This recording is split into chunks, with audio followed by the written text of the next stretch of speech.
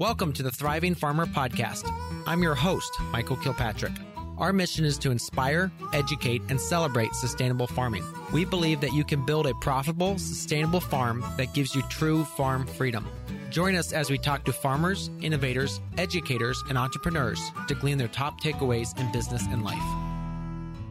This podcast is sponsored by Small Farm University, the go-to resource for gardeners, homesteaders, and farmers around the world. Small Farm University delivers classes online and on demand with training on how to grow crops and how to grow a profitable farm business that serves you, your family, and your community well.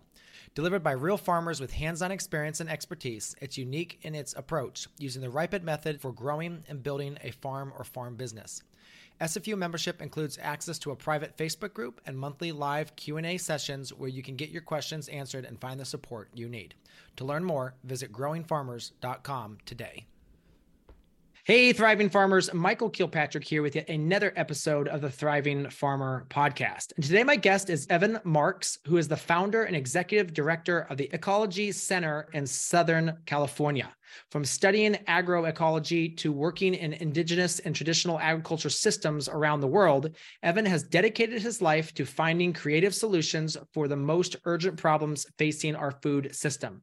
He now runs a 28-acre regenerative organic farm on a historic agricultural property in the middle of Orange County, California. The Ecology Center is not only a farm, but an education center that is for people to plant seeds, tend gardens, and share a meal in celebration. Evan, welcome to the podcast.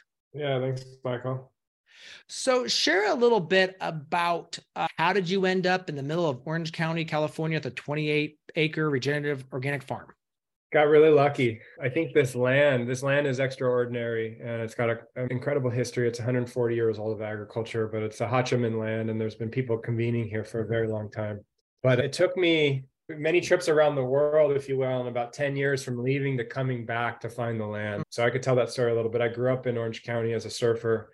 So my relationship to kind of the more wilderness of the earth was always through the ocean. And at some point as a teenager, started picking up trash on the beach and got more concerned about the environment and kind of started charting my path on that road of if I don't do something, who will? As I kind of gardened with my mom as a kid. And then at some point I learned that agriculture was the number one impact and poison on our oceans, let alone our planets. And as a good young hippie, back to the lander, it made sense to learn how to grow food. And so at about 18, I started working on an organic farm and then took the next step and got a degree in agroecology at UC Santa Cruz. I put that to work. I farmed for a year at an amazing homestead called Camp Joy. I've heard of them. Yeah. Yeah. One of the heart and souls of the movement, and then ended up in Latin America for 7 years and kind of cut my teeth learning by doing, putting these ideas of ecological design and permaculture and agriculture together at large scale, broadacre, 1,000-acre projects, eco villages, interesting hospitality projects of designing really ecological boutique hotels, you name it. And at some point, I left Latin America and ended up in West Africa with the USAID. And it was kind of like another light bulb went off, this was amazing. I could spend the rest of my life in Africa, as many people that step into that journey do. But my community was kind of calling me back. And I never thought I'd come back to Orange County, as it's got a stereotype for consumers and cul-de-sacs. But at that point in my life, I was 28, I believe. That was 2008. So I just kind of was ready for the next big leap. And I came back to Orange County and I found this property, and it's been a wild, amazing journey. So how did you find this property? Because I'm assuming a property of that size is not cheap. Yeah, well, the good news is the city bought the property in 1990 to protect it from development. So really it is the last farm protected kind of cultural community-based land holding in Orange County, of a county of 3.5 million people. So it's a really sad statistic. At the time in 2008, there was an organic farmer kind of growing some conventional organic, 1 or 2 ingredients, wholesale market, strawberries and cucumbers, a couple other things. But I met him and he opened up a door to communication with the city. The city was they're the landowner. the front of the farm, which he didn't utilize, which was a 1 acre dirt lot, if you will, in a historic 140-year-old farmhouse.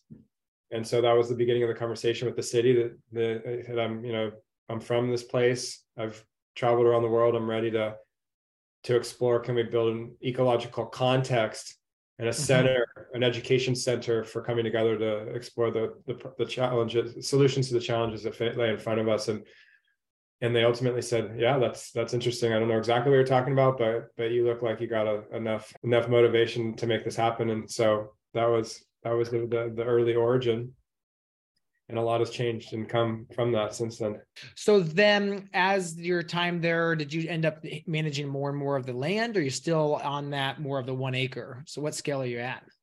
Yeah. For 10 years, we were 1 acre. So we built this incredible ecological oasis, really a demonstration of what it means when we design in relationship to nature, to our resources, and build a community hub around it. And so, yeah, for 10 years, it was this ecological hub. We taught workshops, permaculture design courses. We had a general store, so everything you needed to grow, you can get started. We had field trips there, farm dinners with chefs and farmers, and various other kind of community galvanizing moments. And that was 1 acre for 10 years. And 4 years ago, I took over the 28-acre adjacent land the farmer moved off of. His wholesale business kind of ran out of road in this kind of climate environment. So the city, ultimately handed it over to me with a little persuasion around what the vision would be. And we've stepped very clearly into the vision of it being a community hub around food and agriculture. Really kind of at the summary of it, we did two things. We're trying to put the culture back in the agriculture. That's sort of caring for the planet and the people. And then we put the agriculture back into the culture, because we more or less have gotten rid of the farmland around here. So then, okay, so the city owns the land, you kind of rent lease. Is that kind of the arrangement, or? Yeah, we have a 40-year agreement on the land, which is pretty amazing. Yes, that is very cool. Yeah. Very cool.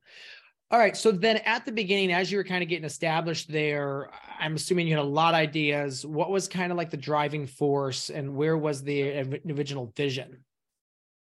The driving vision was, me, I consider myself really an ecological designer first and foremost, kind of farmer secondary, which is that, designing really incredible environments is something I love doing. It's kind of my canvas. And so we took this dirt lot and we turned it into an oasis that kind of modeled the idea that we can grow all of our basic needs. So, it's almost like this forest ecosystem that we created with both native and edible plants. And then we demonstrated all the ecological systems from not just food production at the tree scale, but in the kind of a kitchen garden, compost operations. We just demoed all sorts of cool ideas. It was really an off-grid kind of concept in the middle of an urban environment. Design is and architecture is kind of one of our sharp tools. And so it's really accessible to people that don't come from the same pathways that we do. So it was beautiful. We often shared something very delicious. We work with a lot of great chefs that were embodying these ecological values. And so we kind of brought this community along, and we continue to as our core mission to build the culture, which is, the people in our backyard don't come from the same place we come from. And so it's a fun journey. Yeah, you've got a little bit of everything there. You're doing even animal production. I see you've got hens on site, you got flowers, strawberries. Yeah. Now at the 28-acre scale, it's very much like this is the farm for the future, which is, so we feed thousands of families every day. It all goes out the front door. So direct to community, 100%. Whatever there's extra, we put it in our culinary department, which I think is a very unique addition to an enterprise like this. So if we're making jam every day, pickles, ferments, you name it, we grow an amazing diversity. There's probably about 100 different ingredients every day that come off the farm. Wow. So it's a big flower program, herbs, vegetables, and fruit. So it's kind of a very dynamic polyculture. Let's talk a little bit about when you moved onto the property. What was the soil like? We're in a alluvial floodplain. So, we've got kind of these hills on both sides. We're right in this gorgeous valley, about 1.5 miles from a famous surf spot called Doheny. So this is very sacred land. This is, while the rivers have been paved over and, cemented, it still is like you can still feel the energy on the land, in a kind of unpaved zone like this farm. So the soil, while it's been hard worked for 140 years, it's this thick clay loam that has so much nutrient in it, so much fertility. It's just about learning how to dance with it. It's learning about how to speak the language of the land. And we're getting better and better at it, like when and how to, what ingredients obviously work really great in the soil, and then ultimately how to prep the beds and how to grow great food. It's like all of that work that we do as farmers. It's like learning that language of the land. And this land, there's a lot of benefit from that kind of thick clay loam, and it's we're having fun with it. So then I'm assuming as you kind of worked on it, did you have to do a lot of remediation to the soil or a lot of building? Yeah, yes and no. I always think of that as a journey, not a destination. We cover crop the first year. We pivoted the whole farm. So the whole farm was very rectilinear. It's like, think about it. It's like one big 28-acre square. And the previous farmer had like 3 big fields. It was all based off of his irrigation, So what I did is I basically turned the whole farm and pivoted it all based off of the sun. And I oriented everything back to the south. And so it's kind of fun. If you look from an aerial view of our farm, there's a walkway. There's a main central artery right through the whole center of the farm. It's at an angle that goes right from the farm stand front door all the way to the middle of the farm. And that's really our southern access. And then we oriented all of our trees in parallel sequence to that major south axis. And so all of our trees are facing north-south. So basically every 60 foot, it's a tree row. So it's an agroforestry, it's an alley cropping system. And in between that 60-foot field, which really turns into a half-acre field, is mixed vegetables and flowers, right? And so we've got about 20 small fields that are shielded by these perennials that are obviously part of the ecology and the economy.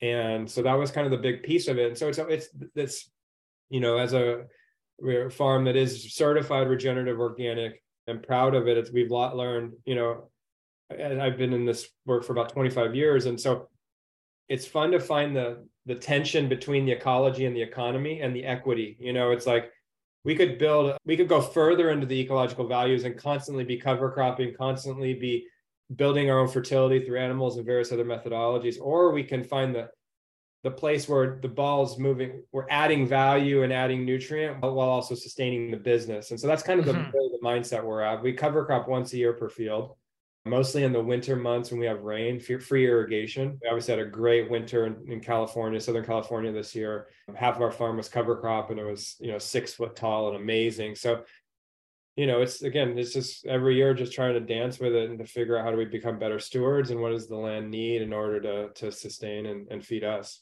So talk a little bit about is all the sales of the product on farm? You don't do any off farm markets or anything? Very little, out of 28 acres, it all goes out the front door, which is pretty rad. We do, like I said, we have some value added product where it's probably 10% of our product that on the fruit side goes into jams. It's probably same for, 15% on the tomatoes and peppers. And then we grow a lot of traditional crops here for the land, like flour corn for tortillas, heirloom beans. And we're opening a cafe actually next month so that those ingredients find another home. So it's a pretty dynamic array. It's not just a market garden, of which we have as a demonstration. We train up farmers through kind of our 3-acre market garden on all those kind of relevant methodologies, but we have field scale, and then we kind of grow this traditional crops as well, the dry field crops. So that all fits into our menu and really the bioregional cuisine that we're presenting. So, all right. So with all this going on, how do you manage everything? So talk about your team and the kind of that structure. It's sort of like a complex ecosystem. It's a village. We have the farm and the day-to-day is run by my friend Johnny Wilson. We went to college together. And so Johnny has a team of about 12 farmers on the team. There's a flower kind of operation that's its own team. There's really a field operation. There's a market garden operation. So there's kind of nested systems. Mario's been on the land here for so long, and he's really like our tractor operator. And So we have an irrigator, we have some good specialization, then we have just generalists, and that's really on the farm side. We have an education department with teachers and children here every day. We have a culinary department with processing ingredients and making value-added products to prepping and ready for a cafe that'll serve the community with our ingredients every day. So it's kind of a beast. There's a marketing department where creatives and designers. There's a retail department because we have this farm stand. The farm stand cranks. I mean, you'll see 300 to 500 people on an average day. Wow. Okay. So it's like everyone comes to us. It's sort of like we're like the Stone Barns, if you will, of the West. Yes. Of like Southern California. It's like at that level of presentation where people, we'll see 100,000 visitors this year. Wow. So it's nice that the marbles roll to us. So we get the luxury of keeping our ingredients on the farm and let people take them off. Mm-hmm. And then I'm seeing here a music fest. Do you guys do any kind of festivals and that sort of thing? Yeah, I mean, the community relationship is really the driver here. We're trying to put the agriculture back in the community. And so it's like get the sensibility and the awareness of where food comes from and how food is really the cultural foundation, always has been, always wants to be. And so we're kind of keeping that going. And so there's ways that we bring people into the orbit of the work. And some of it's through fun things like music festivals. Every Friday night we do a farm dinner with a new guest chef. So that's like another way of indoctrinating the culinary community. Yep. We have children's programming here almost every single day. We have strawberry U-Pick season happening right now. We do various seasonal festivals celebrating makers, celebrating artists, different things. So it's just kind of, really trying to have fun with it and use the farm as a vessel for engagement. A little part of the recipe for success on us is, we've been doing this for a long time. So, the more people come, the more they keep coming. And so they take home our ingredients with them, and they hope to start to bring the values into the day-to-day as well. Mm-hmm, mm-hmm. So obviously you're in a county that's got a lot of regulation in your farm. Have you struggled at all with that balance, or because the city is kind of your landlord, it's pretty much you can get away with a lot or just make it a lot easier? Yeah, I mean, regulation, the only regulation we really end up dealing with is construction projects. Okay. But from an ag standpoint, we're well supported and from the city and various others, but no, we haven't had any issues there. And right now we're just finishing up a pretty long construction project on this cafe that I've mentioned. So those are kind of the hoops that we're jumping through now. But other than that, we're here to serve, and people let us do that. Mm-hmm, mm-hmm. Talk us through the regenerative organic that you are certified. Talk to us a little bit about that certification. Yeah. And I would just like to say that we're proud to be involved in that kind of regenerative organic community. There's probably always the debate with farmers of, is it worth getting certified or not? And I called my mentor, Steve Gleesman. He was the founder and coined the term agroecology and built the study around that. And I said, Steve, what do you think? Do we need to get certified? He's like, well, certification only is relevant when you don't have a relationship to your community. And so at some level, it's like, well, the Ecology Center doesn't need to be certified. But on another level, I actually think it's important for us as an education center and a place that is really like the place that people look for leadership in this subject matter, that, we take the high road, which is that when we certify our farm, it keeps us honest, which it actually helps us continually raise the bar. And I'll talk a little bit more about that in a second. But it allows us to start educating the consumer and the community, which is that this word regenerative, I'm sure you hear it a lot, and I'm sure a lot of people throw it around pretty loosely. It's become kind of the next sustainability term. Yes. And so that's where the certification, I think, adds a little bit of value, which is it's not subjective. It's no longer like, oh yeah, like I'm a great farmer. I'm definitely a regenerative operation. And I don't know if everyone knows exactly what that means, because it's subjective on some level. But from a certification standpoint, I can just clearly communicate about those three kind of pillars, which is from an animal standpoint, animal welfare, which is if that's what you do, it's obviously there's very specific criteria there to get that certification in the animal husbandry realm. For us, it's mostly about soil stewardship and soil health. So we measure the health of our soil year in and year out. And so it's sort of like a goalpost to constantly strive to seek that our rotations and our basically the processes of cover cropping and various other methodologies are adding organic matter year after year rather than taking away. So that's kind of a fun, quite small detail that's not present normally in the farmer that doesn't do the certification, or that maybe is not soil testing on the seasonal, which I hope that I assume most people are. But the piece that has been most, I think, powerful for us, because we've been so committed to this ecological movement for so long, but it's really was the care for our farm worker, and in a community like Orange County, the living wage is really high, so part of the standard is actually paying our workers a living wage. And so that's really where it becomes a big journey, which is, yes, we want to pay all of our workers a living wage, and we're on a really good path. And most of our workers all do make a living wage. Living wage, just for context, in Orange County, depending on their dependents, is like $22 to $24. And so most of our farmers are near that or above that. And we're really proud of that. Right. And so our farm team is diverse. It's a polyculture. There's folks like me that are first generation farmers, and there are folks that are from Mexico that are not first generation farmers, that come from a long lineage of farmers. And it's basically 50-50. And so we're really proud that regardless of origin, people are making good money here, and we now need to figure out how to make that business model work so that they can continue to sustain and grow their vision for their life. Yeah. That's kind of a little bit in a nutshell what some of the certification is meant to us, and utilize it. So with that, the farm, you have a tremendous amount of moving parts.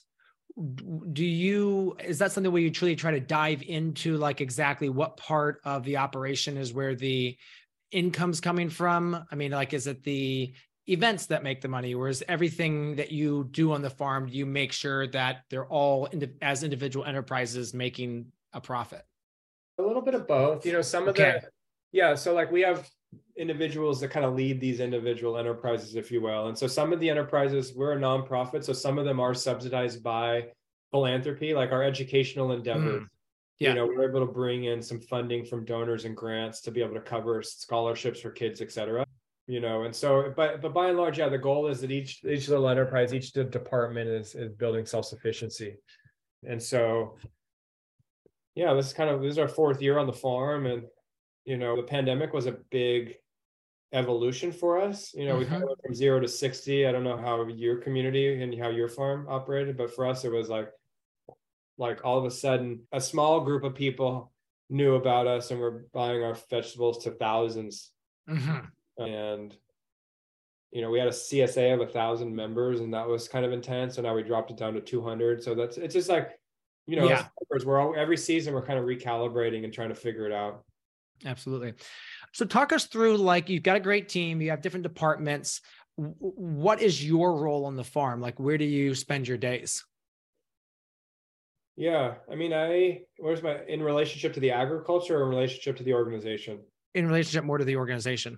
Yeah. I mean, in relationship to the organization, I kind of think of myself as a pollinator. I bring vision and kind of strategy to the execution, where sometimes our individuals that are leading enterprises get stuck in the weeds. I get to help bring them to around the corner, so I'm on the, even back to the agriculture, like I'm on the farm pretty much in some capacity most of the day, and while I don't necessarily kind of operate the team and manage all the equipment, I kind of help steer and guide, what are we going to grow? What are our goals and targets for what we're, recalibrating what worked last season, what worked this season. So I kind of, at the vision level, I'm at the crop planning level, really understand, hey guys, like these are the targets. This is what we're going for, into varietal selection of ingredients that we're going to, into methodology, all of that. I collaborate with the team, but I'm simultaneously kind of pollinating. I spend a lot of my time outside of the agriculture, also in the creative, design, communication, the culinary department, building these new enterprises. Like the cafe has kind of been a big lift of like building the team, getting them all dialed to what that wants to be, designing out the menu with our, and all that kind of stuff. So I feel very fortunate that I kind of get to put my gifts to work rather than get put to work in the areas that aren't my gifts. I feel like I've got such good people around me that are so good at so many things that allows me to kind of stick in my zone. Now, with a nonprofit, I'm assuming you have a board then. Yeah, correct. And what's been your strategy or process behind, guiding them Because I mean, as a director, that's kind of like your goal is to kind of guide them forward, or are they guiding you? How's that synergy work? Because I'm a founder and, I'm the executive Mhm. director, it's really the more of the former. I set the strategy and kind of bring them along. And, many of our board are kind of like trusted soundboard. Does that sound right? Give me some feedback.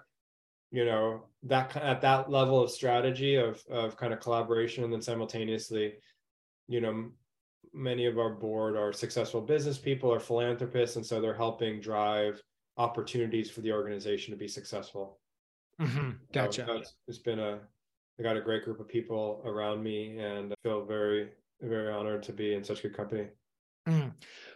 Talk a little bit about going from the 1 acre to, scaling up that 4 years ago. Kind of what was the kind of the build up to that? And then kind of how did you, I mean, obviously, how many years notice did you have that was going to probably happen? We were working on it for a couple of years. It was you can imagine, 28 acres in the middle of an urban environment. It sounds like you have a similar context, and do you own your farm? We do own our farm. Well, the bank and us. Yeah. Well, you know how hard it is to make deals, especially of like these very special, landmark properties. And so the good news is that, day in and day out for 10 years, we've proved ourselves as not only an organization that does what they say they're going to do, but continually raising the bar, and is a great steward of the land and the community. And so at that, with that track record, it was fairly easy to have the conversations with the decision makers. I had to play politics, and I did that basically on and off for a couple of years with the council members of the city, as well as the executive city manager, et cetera, and kind of shared them this vision that what this property could be. It doesn't need to be an extractive agricultural enterprise. This actually could be a community center and the beginning of a transformation for the county. And and they really liked it. They loved it. They basically gave me an exclusive negotiating agreement. That was the first step. So there was no competition. It wasn't like going out to bid. What are we going to do on this property? All the developers wanted to come in and build something out of context. So, I earned that, and then just worked on the deal with those guys over a year or so. So we had a little bit of runway. It was definitely a significant lift of getting all the pieces in place. But yeah, and then kind of they gave us 5 years and said, okay, let's see what you guys can do and execute on the vision. And then they, literally 3 months ago, we got a 40-year deal on the property, just to kind of show a little bit of how the city trusts us and what kind of work that we're doing here to get that kind of investment in their pristine property. Feels good. Now you're next to a school and a community center. Correct. So wow. That's the original farm, Michael. This was a 60-acre farm bought in 1990. And so the city basically took half of it for them, which was the school, community center, sports park.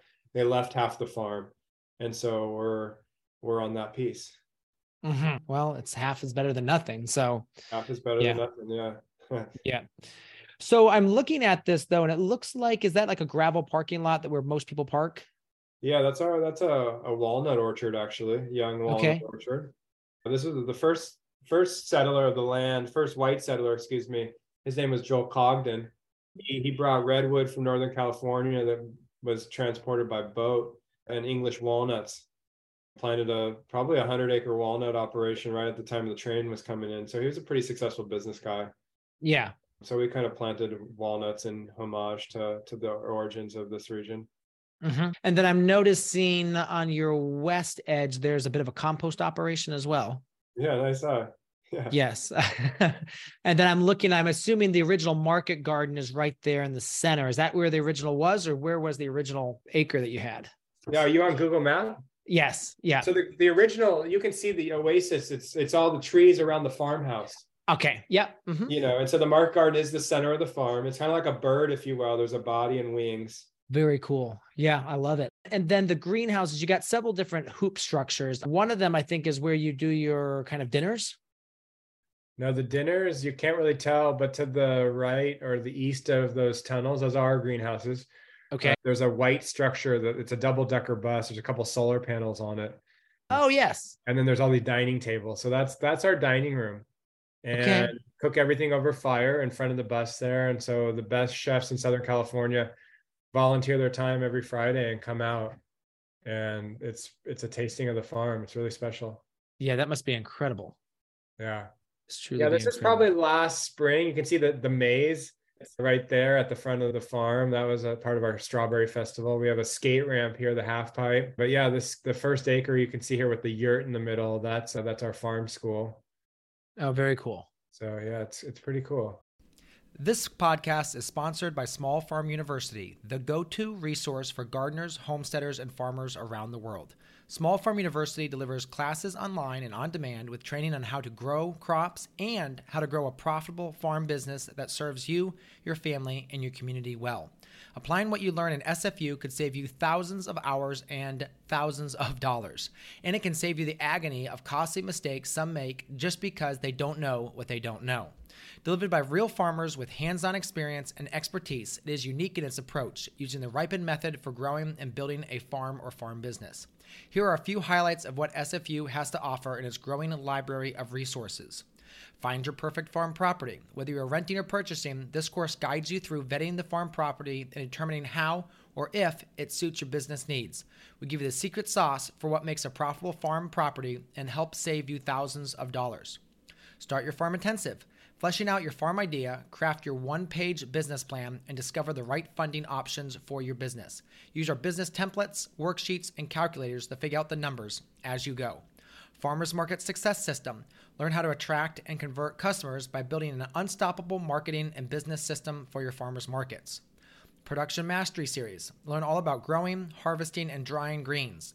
Learn about tunnel building and take specialty classes such as brand new and very popular Elderberry Masterclass. We include real-life examples and calculators for figuring out fertility rates, how much money you are actually making, and where your profit is coming from.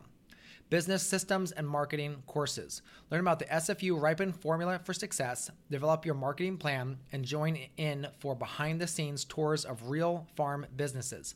Learn the systems you need to run your business well and how to hire a team to help you. And learn how you can add value to what you produce to generate even more income with minimal additional time and expense. In addition, members of SFU get access to the Growing Farmer Summits on demand with over 100 sessions of targeted areas of interest to farmers.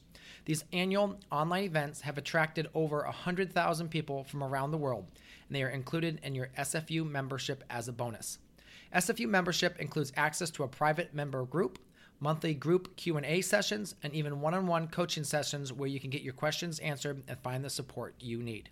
To learn more, visit growingfarmers.com today. So then with the educational, you do a lot of kids, and is that for specific grades? How does that program work?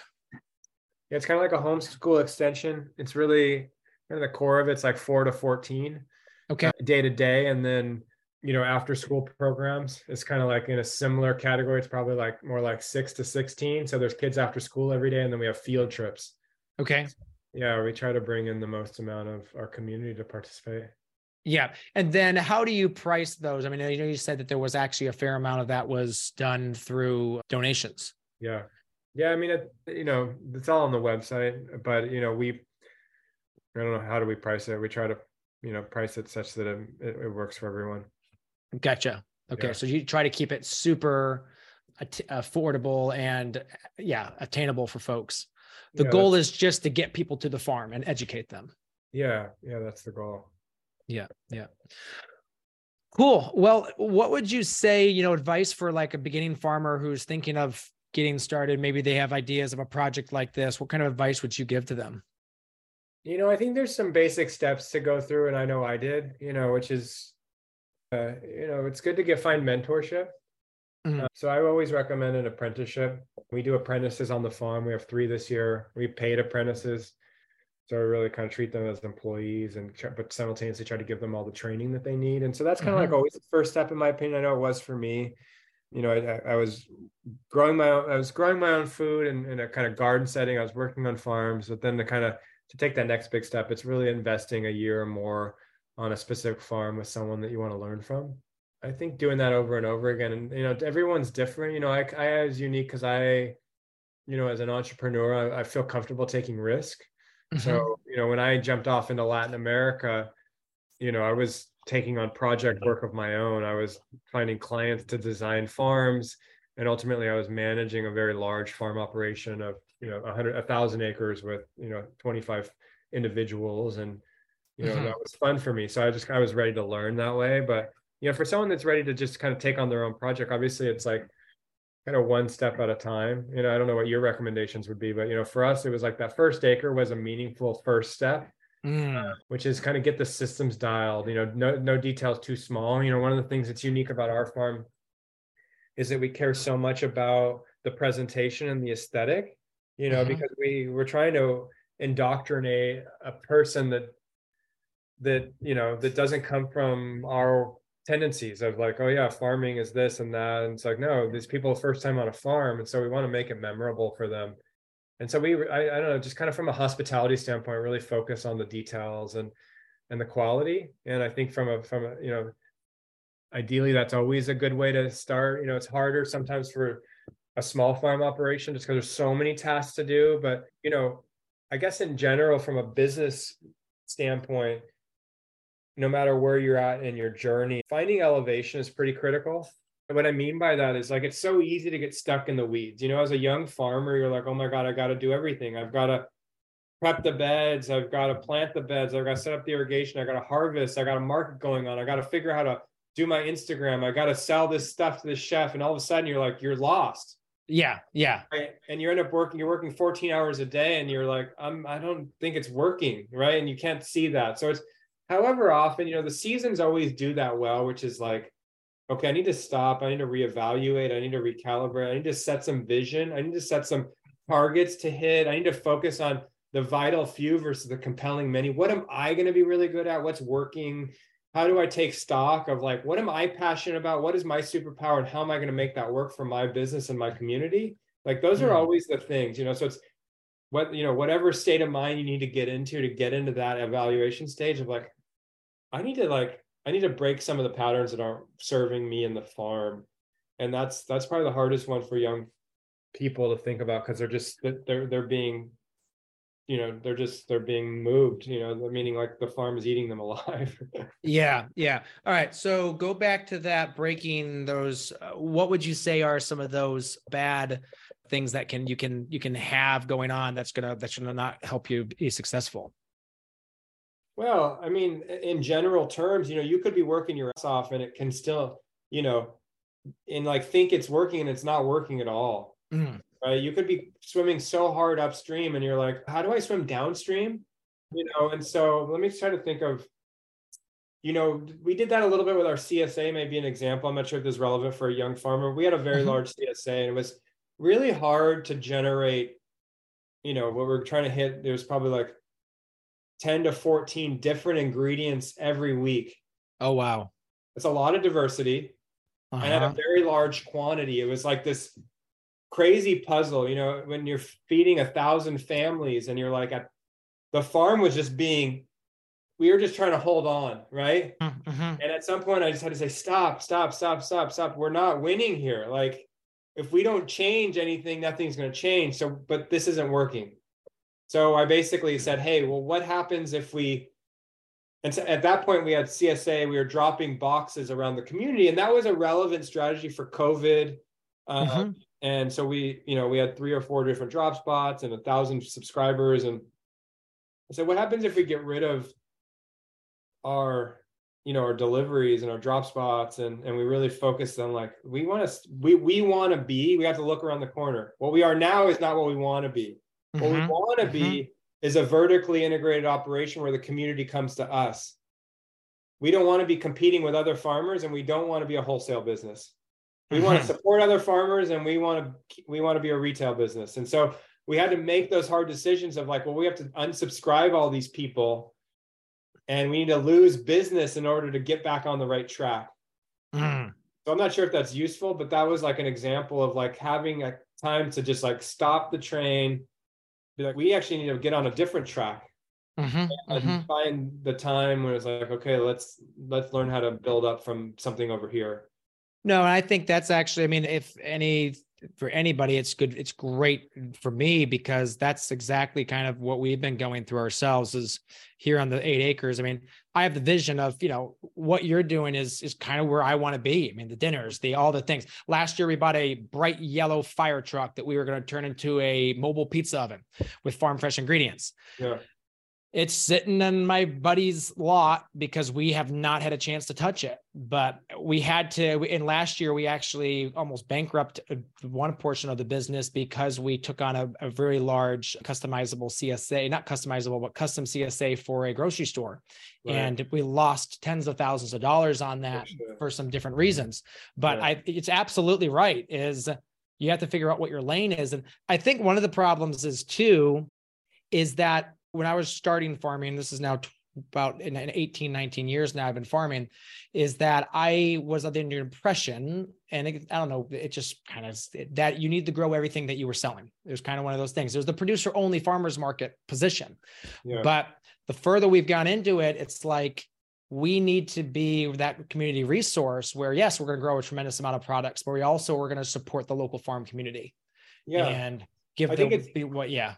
Yeah, I agree with you. So for example, like our farm stand, you may even look for you on Google, you can probably see some pictures of it. Yeah. We think of it as a food hub, and where we grow almost all of the vegetables, seasonally the fruit, but like we partner with a dozen other great farmers, that we really look up to, that we get to help them bring their products to a retail market, and we pay them well. So my friend Alex Weiser is like the king of potatoes. So we don't grow potatoes, so it's perfect, mm-hmm. right? My friend Peter Shaner, he's like the master avocado citrus guy. And so it's like perfect. Mm-hmm. So it's finding those relationships, especially if you're a community organization. I also think learning to like, what are you really good at? Like those two farmers that I just mentioned are like really well known in the Southern California food scene. And they focused on 5 things, not 45 things. So yes. It's a different model. The other thing that I might suggest, Michael, is for over 10 years, we collaborated with chefs, like create synergies with partners where I say this, that's probably the best thing that any farmer can do, is figure out how to put food service on the farm. But you don't have to do it. You are a partner, but you don't have to be the operator, right? So it's how do you find, so the way that I first did it is, I called my friend Jim Denovan. He does the Outstanding in the Fields. I said, this was in 2008. I said, Jim, we want to do a big farm dinner. It's a fundraiser. We need to raise some money. What chefs do you know around here that get it? And he's like, well, call Rich Mead, right? Rich Mead is the guy that had done those dinners for him. And he's been shopping farmers markets exclusively for over 20 years. And so I called Rich. I said, Rich, I want to do a farm dinner. What do you think? He's like, let's do it. And so he came down the farm, and we put this thing together, and we went from Rich to Patty to Paul to all these, to Kathy, to all these. Now we have a network of 50 chefs that deeply collaborate with the organization. It's their give back. So I might invite you that they get to help your mission, which is, and chefs are so generous and so benevolent. They get the community values, which is, hey, I get to cook on a farm with their ingredients. You're giving me something. I can bring your idea of pizza to work, which I think is a home run. And we've probably done 100,000 pizzas on the farm over the last 3 years. Wow. Do it. I'm happy to talk offline with you about how to do it easily. You don't have to run it all. You can't run it all. You can find people to help you that's their dharma. But it brings your energies to life. The synergies, 1 + 1 = 3. And the food and the creative ways of engaging in the farm, I think, are just the reality. I think it's always been that way. Places like Camp Joy from 1971 have always brought community to the center of the farm. And I think that's the future of all of these farming enterprises. It's not just about optimizing the market garden to grow Salanova, 10 times better than we did it last year. Like, sure, that's a piece of it. And it's a polyculture. In order to make the economy work, it can't just be vegetables. If you live in proximity to people, in my opinion. No, that was really good. That was really good. What would you say is your favorite tool on the farm? My favorite tool, I think, is, back to the figurative tool. The favorite tool is the food. The favorite tool is the fire. The favorite tool is cooking. The favorite tool. I mean, if you're talking about farm implements, one of my favorite tools, I don't know. My favorite tool is the seed. I guess I'm looking from a higher elevation. Like, my favorite tool is the blue corn that we've been growing year after year for the last 4 years, that we plant by hand. It's not the fancy seeders that we do with some other stuff.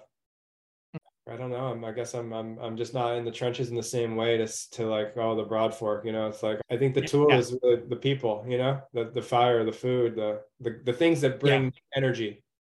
No, that's good. That's good. And it really depends on where you are in the farm ecosystem too. Because Absolutely. like, I'm sure if you're talking to your flower farmer, they may say, well, these specific SNPs are my favorite. 100%. I couldn't live without them. Exactly. But where you are, you're now this at a different level. And so you're thinking about different things. Exactly. Yeah. And so it's appropriate technology there's so many great tools, but to remember too, that we can get geeked out on the tools, and sometimes it's really the tool is this thing, like the strategy and the elevation of like, how do I go back to the mountain and when can I do that so that I can see, is it financially working? Is it energetically working? Is it functionally working?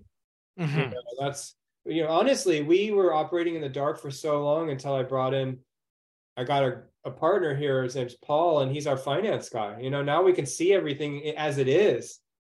Versus just, I had the ability to have my gut check in relationship to the work. I could drive without all of the financial reporting, like being perfect. But now it's like, boom, that's a real helpful tool, So I don't know what that looks like for a small farmer to be able to get the economics kind of real time. But that's actually right where we are right now. We've had a bookkeeper, and we're actually trying to go to that next level of someone that can actually start to, run, these more advanced reports of, okay, so where is the business making money? Because we have all these different little enterprises, but it's like, what actually works and what's being sold. So and you're right. I don't know what that solution is for that small farm, but I think it has to be there because I'm sure so many farms just don't realize where their money's going.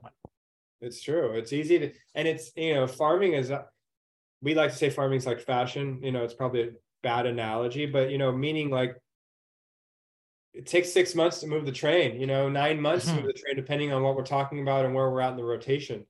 It's not like, okay, cool, we're going to make it. It's like, oh, we got to like pivot this thing, Yeah. Well, dropping the CSA, I mean, I'm sure how long did that take to actually implement? I mean, we implemented the idea probably in a series of a couple months, but it took us a couple of seasons to get our feet back on the ground. To repivot the plan and the orientation of the farm, and it costs money. Oh yeah.